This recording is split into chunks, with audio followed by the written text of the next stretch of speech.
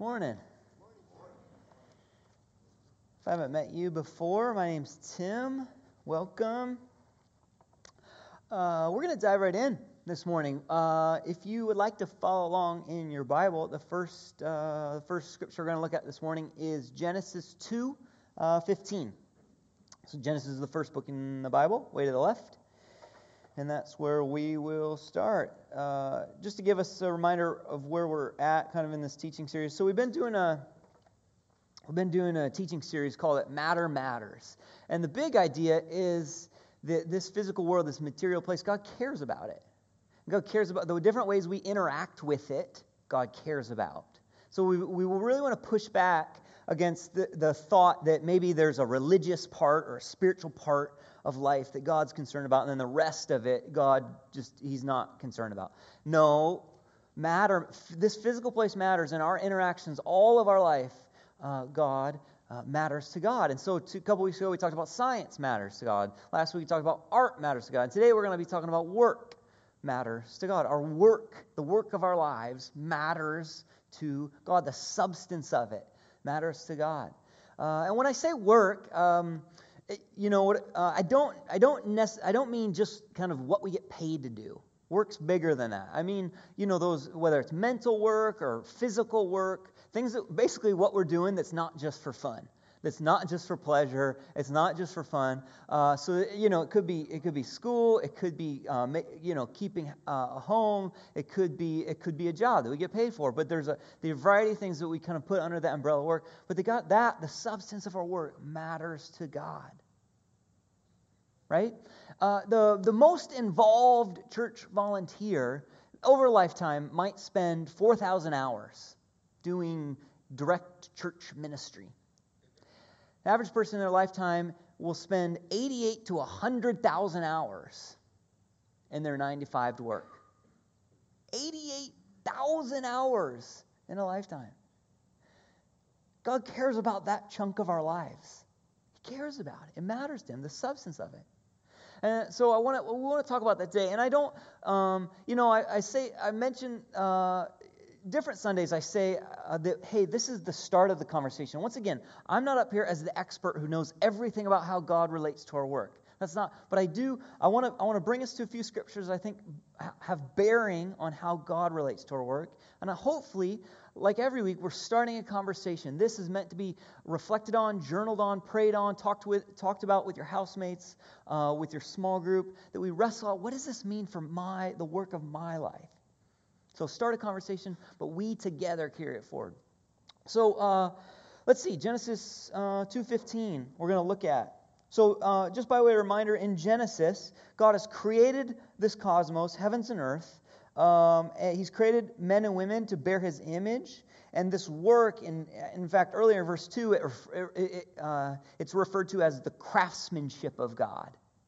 God has crafted this world. And then in verse 15, He gives instructions. And it says, verse 15, the Lord God took the man and put him in the Garden of Eden to work it and take care of it. To work it and take care of it. So this is before sin, before evil, before brokenness has come into the world. And what do we have here? Work, right? So work is not, whatever else it is, it's not simply because things have gone wrong. That if God is craftsman, if God is creator, and we image God, we reflect God's image in this world, that means part of our imaging God into this world, we do that through work, through our work of creating and sustaining and fixing and healing and building. We are designed to work. So I want to kind of push this a little further. I want to ask the question for you to think about the different ways that you work and consider, how is the work you do a reflection of the kind of work God is about in this world? We've got this next slide here. Maybe this is just kind of reaching at what this might look like. So one way to think about the way God works in this world would be to break up God's work into 4 different categories. God is creator. God creates new things. God creates all things, and God creates new things. He is a creator. God is a sustainer. God is continually upholding and sustaining and maintaining the cosmos. God is a healer. God goes to the broken places and He heals them. He mends them. In the Son, Jesus, He comes to rescue and heal. And God is a completer. What God begins, He brings to completion. And another way God completes things is He draws out the full meaning of things. And so I've just, and this is just kind of some kind of stretching to think, but some different ways that different types of work connects with the kind of work God is about in this world. So I want to give you just a moment to reflect. The kinds of work you're involved in, how do they reflect, how do they participate the kind of work God is about in this world?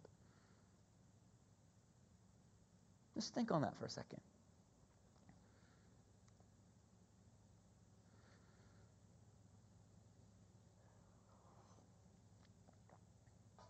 God is a worker. We image God by working. And one way to think about that is that God created everything, and He's king over everything. And then man and woman, He gives this dominion to underneath Him. Right? In the beginning. That Tolkien called humans sub-creators. Some theologians talk about us as vice regents. We have kingdoms, little kingdoms within God's overarching reign. We have little areas of dominion under God. I was thinking about some of my different jobs that I've had as I was working on this talk. And one of the jobs I thought about was when I think it was after my freshman year in college, I was a pizza delivery boy for Hungry Howie's Pizza in Mason, Michigan. And I worked there, and my brother worked there, and a good friend worked there. We were slinging pie, making sure Ingham County was well fed. And I had these little I drove the family minivan while I was delivering, so I dominion over the family van, the white Ford Windstar with a red racing stripe down the side. Sweet. So I dominion, and then of course I had dominion over these pizza runs. I was responsible to work and care to make sure it got to the right people. And so I get this one call. It's like pizza rush hour, 6:15 on a Friday night. And it's out to Dansville, Michigan, which is even smaller than my hometown. It was like a village of 400 people. And so it's pretty rural. I'm driving out there, and I can't find the place. I'm driving up and down this country road. The addresses, I don't know they were like out of order. Finally, I'm running late. I find the driveway. And it's this dirt driveway just leading back into the woods. I drive back on this dirt driveway, and the driveway, it's going, and then the house is up on a hill to the right. So the drive curves up the hill, up to the house. But then also the drive continued straight ahead level to a big garage. So I drive up, park it up by the house, jump out, give them their pizza, get the money, jump back in the van, and then I turn the wheel and I'm going to back out and then head out the dirt road. So I look out the rearview mirror, I see driveway behind me, and the ground just disappears behind the van, and I'm just looking at blue sky and that big windshield. All blue, and it's not good. 45-degree angle. And I get out, and what has happened, the van is on this like retaining wall. So that driveway that went up to the right, on this side of it was just a wall, just a retaining wall. But when you looked out your mirror, you saw the continued drive to this garage. So it was kind of this optical illusion. So I'm like, oh. So I go up to the house. This is before cell phones and all that kind of thing. So I go to the house and knock on the door, and hey, I drove my van off your cliff, and so they say the guy's like, oh yeah, that's happened before. We should put a sign up or something. Yes, you should. Apparently, they must have been in a bigger rush than me. Someone had flown all the way off the cliff and smashed into their garage like a month earlier. And yes, you should put signs up. This is repeatedly happening. Can I use your phone? So I use their phone. I call my boss. He was not impressed. Call my dad. Call the tow company. And then they're watching HBO or something. Hey, you want to join us? Have pizza? No, I eat the pizza I deliver. I've had enough Hungry House. So I'm going to go sit by my van. So, I sit out there, and the tow company came, and it was pretty complicated. We had to, raise up, and I had to drive forward while the tow backed up. But we got the van extricated. I was able to deliver more pizzas that night. It was okay. So, but this idea that I had dominion over the van, I had dominion over this pizza run, and whether I exercised that well or not, I was responsible over those areas under these other, the manager of Hungry House and my family, and but I think in some way it's a picture that our God is worker. God is king over this cosmos. He's creator, but He gives to men and women. He gives these kingdoms within the kingdom, these areas of responsibility. That our work in these areas would reflect His character and His heart over the whole. Work, it's part of imaging God in the world. It was before the fall, and it will continue into the age to come. You can look at Isaiah 65 this week, this idea that our work will continue into the age to come. Now, I think, we can talk about this, the way that we reflect God's character through our work. But I think one thing we need to address is the fact that for most of us, our work often feels like it falls far short of that. For many of us at times, work can feel frustrating or even pointless, very mundane. Some of us have pain around work. And I want to recognize the brokenness in this world affects the area of work as well. If you will, we're going to just jump to the next chapter here, Genesis 3, and I'm going to read beginning in verse 17. And what we're going to read here is because man and woman decided to make themselves the center of their lives instead of God, there's a spiritual break that happens between humanity and God, and we've talked about before that it reverberates out into all different aspects of life, and work is affected by human sin. And so God, describing the consequences of sin, the spiritual fracture, God says this. It says, "Cursed is the ground because of you. Through painful toil, you will eat food from it all the days of your life. It will produce thorns and thistles for you, and you will eat the plants of the field. By the sweat of your brow, you will eat your food until you return to the ground, since from it you were taken.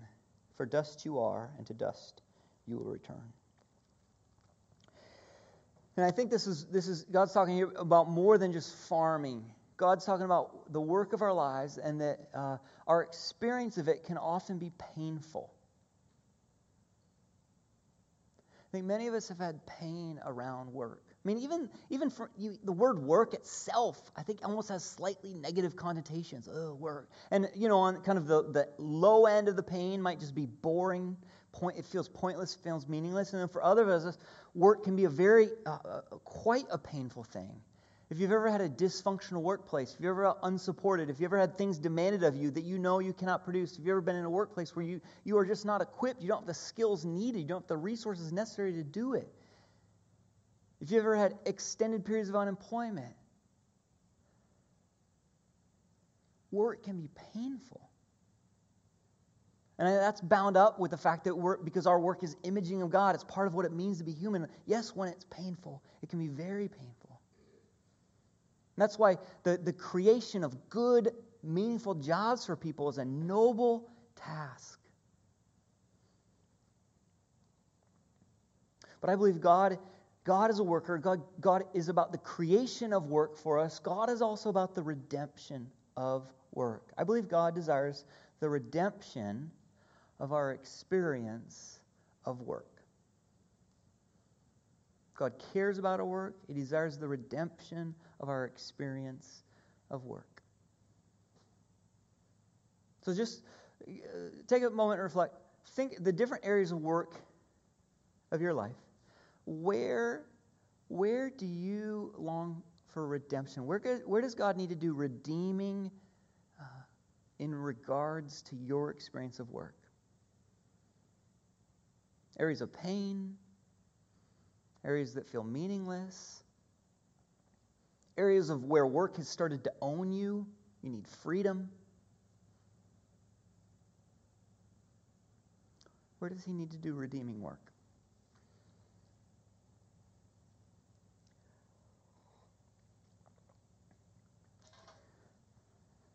I want to look at a couple hints at how God redeems our experience of work.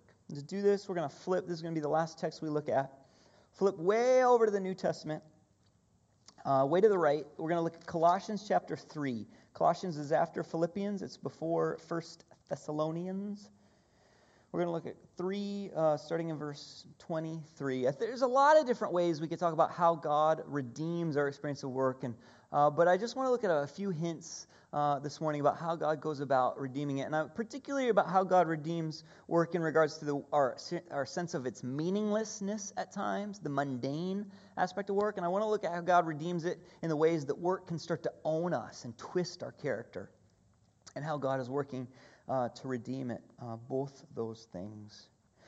So he's writing here to slaves and masters, and we could do a whole teaching just on how it's quite a subversive text, subverting the institution of slavery. But today we're just going to look at it through the lens of what does it say about work. And I'm going to read here verse 23. First, writing to slaves, it says this: "Whatever you do, work at it with all your heart, as working for the Lord, not for human masters, since you know that you will receive an inheritance from the Lord as a reward. It is the Lord Christ you are serving." So God cares about your work. God cares about it. God desires to redeem our experience of work.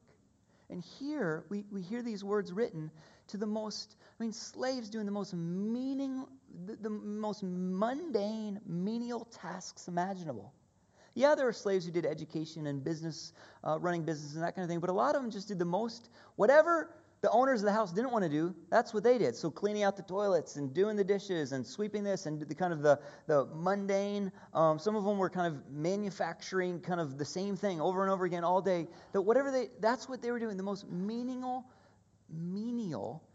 tasks you can imagine. This is what they were doing.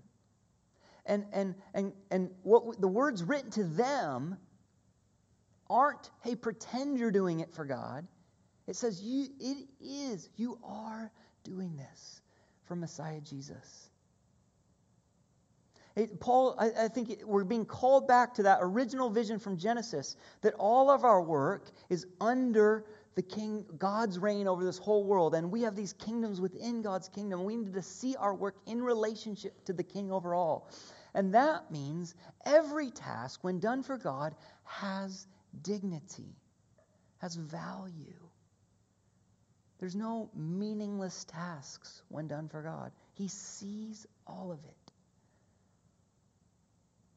I think if this letter was written today, it might be addressed to migrant labor, to people on assembly lines making the same thing over and over and over again, to people making minimum wage, to people cleaning house all day. I think the words would be written, you are working for Messiah Jesus. He sees it. Your work has dignity. And I think those words are written to address those who do that work, to remember when your work has dignity, it's done for God. And it's also written to address those who interact with the people doing that, to remind all of them, don't look down on that work. It has dignity, and it's done for God.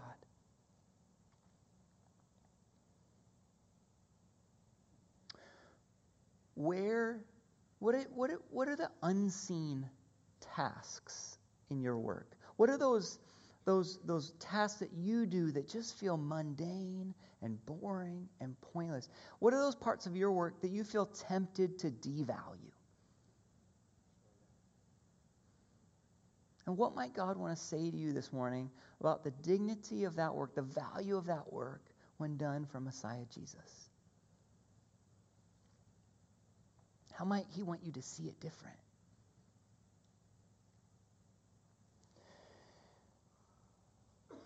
So we have these words written to the slaves. Then Paul turns in this letter and addresses the masters in chapter 4, verse 1. He writes, "Masters, provide your slaves with what is right and fair, because you know that you also have a master in heaven." He says, do this role with character, with virtue, with honor, because, don't forget, and again, calling him back to that original idea, God is the king over all. You have a master in heaven. This response, this dominion that you have, it is only under God, and you need to see it that way. God cares about our work, and he desires the redemption of it. And there's these certain kinds of work, and I think the masters were in this kind of work. There are certain kinds of work that the problem isn't that we think it's meaningless. The problem is that it begins to twist our character. It encourages us to make compromises in our character. There's certain kinds of work that encourages us to use people and not to serve them. There's certain kinds of work that the work begins to own us, where we begin to think that is the most important thing in our world, not God. And Paul writes to people in this kind of work, and he says, don't forget that this is only done under King Jesus. Don't forget that. And I think if Paul were writing this today, that he would address those in positions of power, politicians, pastors, police officers, people with great influence, people managing other workers, people in places where the very nature of the work is to breed arrogance or to tempt us to use others or to tempt us to believe that this work is the most important thing in our lives. And we're reminded, no, it is only under the kingship of God. That is the only proper way to see it.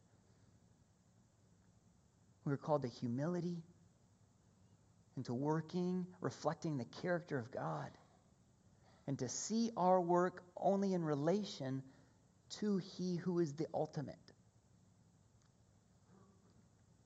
So God desires the redemption of work. God desires to take the work that feels meaningless and to provide great dignity. And God desires to speak into the work that begins to own us and twist us and to give it perspective and speak humility to us. God desires to redeem. God cares about our work because it reflects His image. And He wants to redeem our experience of work. He wants to redeem your experience of work.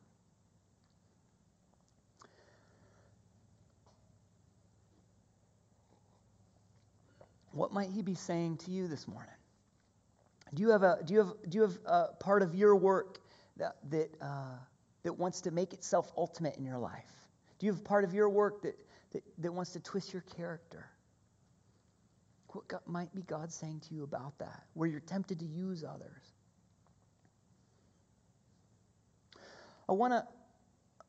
This last idea I want to talk about, I want to share a story from a short story by J.R.R. Tolkien. And this last idea, I want to talk about hope in regards to our work.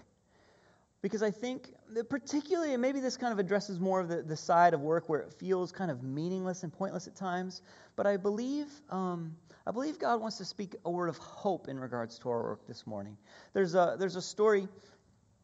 Tolkien has a collection of essays and short stories called Tree and Leaf. And in there is a short story called Leaf by Niggle.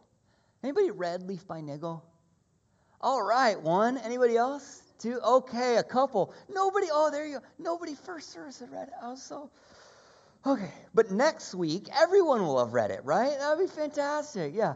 So especially if you're a Tolkien fan, Leaf by Niggle, it's in Tree and Leaf. I'd encourage you to check it out. So the story goes like this. There's this man by the name of Niggle, and he's a painter. not a particularly great painter, but he loves to paint. Sometimes he kind of gets caught up in perfectionism, where he really loves, like if he's painting a tree, he focuses on the leaf, but can't. He's a better leaf painter than a tree painter, but he enjoys it. And Nigel, he kind of has this vision for his life, or not his life, but this vision for a painting. That this is this kind of is going to be the work of his life. And the vision, it begins with a single leaf, but then he begins to imagine this whole tree that he desires to paint, and then it becomes this whole countryside behind it. And so in his barn, he sets up this huge canvas and begins working on it whenever he can. The different leaves, the tree, the countryside, and it says that as he was painting it, a country began to open out, and there were glimpses of forest marching over the land and mountains tipped with snow. And so he's working on this, and at the center is this tree with all these unique leaves in it, and this countryside. But he can't. He's working, and he's not able to get to the end of it. And he wants to finish this work, but he can't. And there's these distractions in his life, and he's getting pulled away, and he wants to go finish what he's working on, but he can't. And the whole time he knows there's this journey coming up. He's going to have to leave soon. And he wants to finish this job before it's time to leave. So one of the distractions, he's got this neighbor, Mr. Parrish. And Mr. Parrish has a bad leg, and often Mr. Parrish is saying, "Hey, Mr. Nigel, I need your help with this thing." And, "Okay, I'll leave my painting and come help you with this." And this is one of the things that's keeping him from his work. Well, he's working away, and he just wants to give some concentrated time to this painting. And right when Mr. Parrish comes in and says that his wife is sick, and the doctor needs to be called, but because he's got a bad leg, he can't go with the doctor. "Will Mr. Nigel please go get the doctor?" "Okay, I'll leave my painting and go get it." So he gets on his bike, he rides into town, and it's raining, it's windy, tells the doctor, comes back. Well, in the process, Mr. Nigel gets deathly ill. And the time comes, and it's time, this journey that he has known is coming, it's time for him to leave, and he has not yet finished his painting. And he begins weeping, and he says, it's not even finished, but he has to go. Now, of course, the journey is a metaphor for his death. And after he leaves, the house is sold off, the painting is broken up, and eventually the painting is used to fix houses and stuff, and all that's left is there's one corner of the painting, one leaf, and it's framed and it's hung in the town museum. It's hung in a recess and noticed by few eyes. His life work. Well, the story doesn't end there. Mr. Nigel, the way the story goes, he's on this train, and he's taking this train to a far country, and eventually comes to the stop where he's supposed to get off, and there's a bicycle there with his name on it. He gets on the bike and he starts riding through the countryside on this path, and then there's this green field, and so he turns off and he's riding through this field. And the curves of the land were familiar somehow. A great green shadow came between him and the sun. Nigel looked up and fell off his bicycle.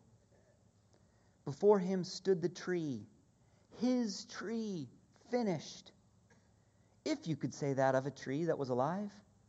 Its leaves opening, its branches growing and bending in the wind that Nigel had so often felt or guessed and had so often failed to catch. He gazed at the tree, and slowly he lifted his arms and opened them wide. "It's a gift," he said.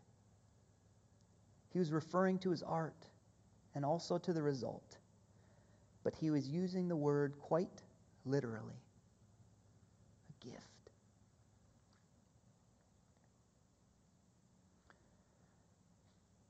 I think there's a sense that Tolkien's reaching for here.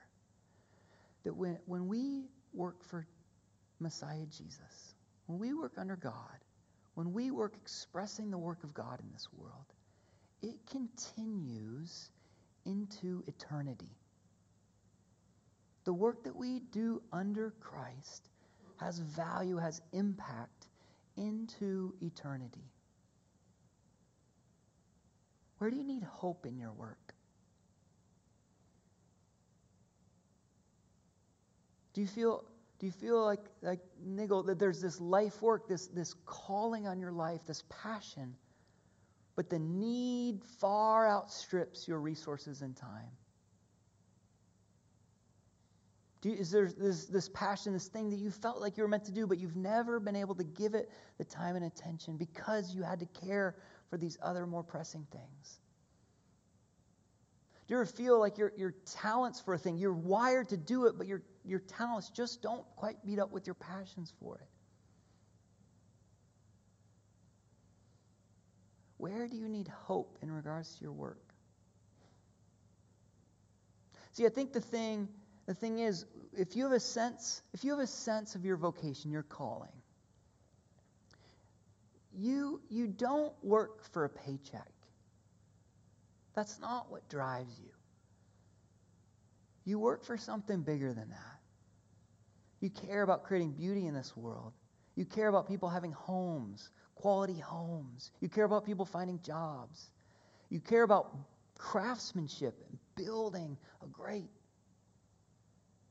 You care about serving people well. Maybe you're in a role where you're seeking justice for people and you just want it to be fair for them to have a chance. And maybe in all these areas of vocation, the sense of the need outstrips your abilities, and it's not going to be done. Maybe this passion, you're never going to quite have enough time to pursue that passion. But I think there's this thing that we have to recognize, that insofar as when we do those things for Christ, when they reflect the character of Christ, we need to recognize that when the age to come arrives, those things will be in full. And somehow our work in this world will have impact into eternity. Let's pray.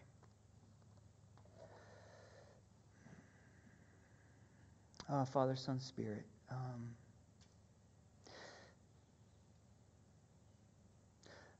as we come to partake in communion today, we give you the work of our lives. And we do ask that you would speak a timely and relevant word to each one of us. Give us ears to hear what you're saying to us this morning. We want to know how you see our work, how we should think about it, how we should see it, what you're doing in our lives through it, how it participates in your work in the world. We don't want there to be this huge chunk of our lives that we don't understand how you relate to it. And so even as we come forward and we offer ourselves again to you, we offer our work to you, and as we feed on you and we spiritually meet with you, would you spiritually speak to us and feed us in the area of how you see our work? We trust that you are here, living and active. We pray this all in your good name, Jesus. Amen.